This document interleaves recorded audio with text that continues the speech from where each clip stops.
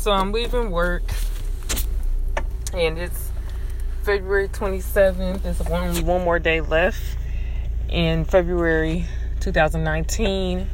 And today I'm having a business meeting with two of my lovely ladies, Miss Deborah and Miss Willa. And they really have a lot of insight on how to navigate the things I'm trying to accomplish. So I'm looking forward to that. I was at a really good high school today, and these particular students were just really mannerable. They were just awesome. So I had a really good day at work as well. And then I just having a good day. So I hope everyone else out there, as you reflect on your February and we move into March, think about what you want the rest of your year to look like, because we're two months in, and I'm telling you, the rest of these months are going to fly by so quick. It's going to feel like December, and then you're going to look at, okay, what did I accomplish? And so I'm also wanted to share real quick the 3 goals that I talked to the women about that I met up with in January, and we had a really good night.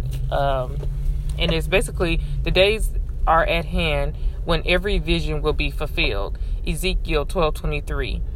And so we talked about these 3 type of visions that we have for our lives. And the first one is things that are probable, like things that could probably happen without any supernatural intervention. You know, they're probably just going to happen if you put your mind to it and you continue working on it. More than likely, these things will come to pass. The second goal is improbable, meaning it won't happen without some kind of help from the Lord. And then the last one is impossible, which is similar to the other one, where it probably won't happen either. It really won't happen unless there's some supernatural help. And so even with the improbable one, it's something that is not as impossible, but it probably still will need some help from the Lord. And the last one is like, okay, I know I'm not going to be able to do this one. That's why we say it's impossible in human effort. You know, you alone would not be able to, produce this by the end of the 2019 year. And so I really challenge the women to think of these type of goals going forward in their lives. And I encourage you to do the same, because we want to have a special 2019. We don't want it to be like any other year we've ever experienced. We want the impossible to happen, and we know that once we ask the Lord for it and we really expect it, and we have a prayer life and a strong fasting life and a strong community of members of saints that we can go and get some work done with, as far as when we need intercessory prayer, and we go after it. We go after it in the spirit. Then we know it will manifest here on earth. Amen. So let that be your things that you're trying to accomplish as we move into March.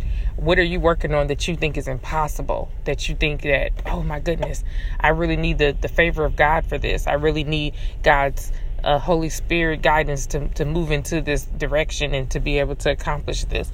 That's what makes life exciting. That's what makes life worth living, is when we're doing things that we know are supernatural. We know that it's divine intervention allowing us to be able to accomplish these things and carry these things out here on earth. Amen. So that's all I have. Hope this encouraged you. Stay prayed up.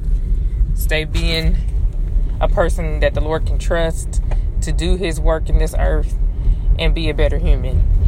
Cynthia signing off.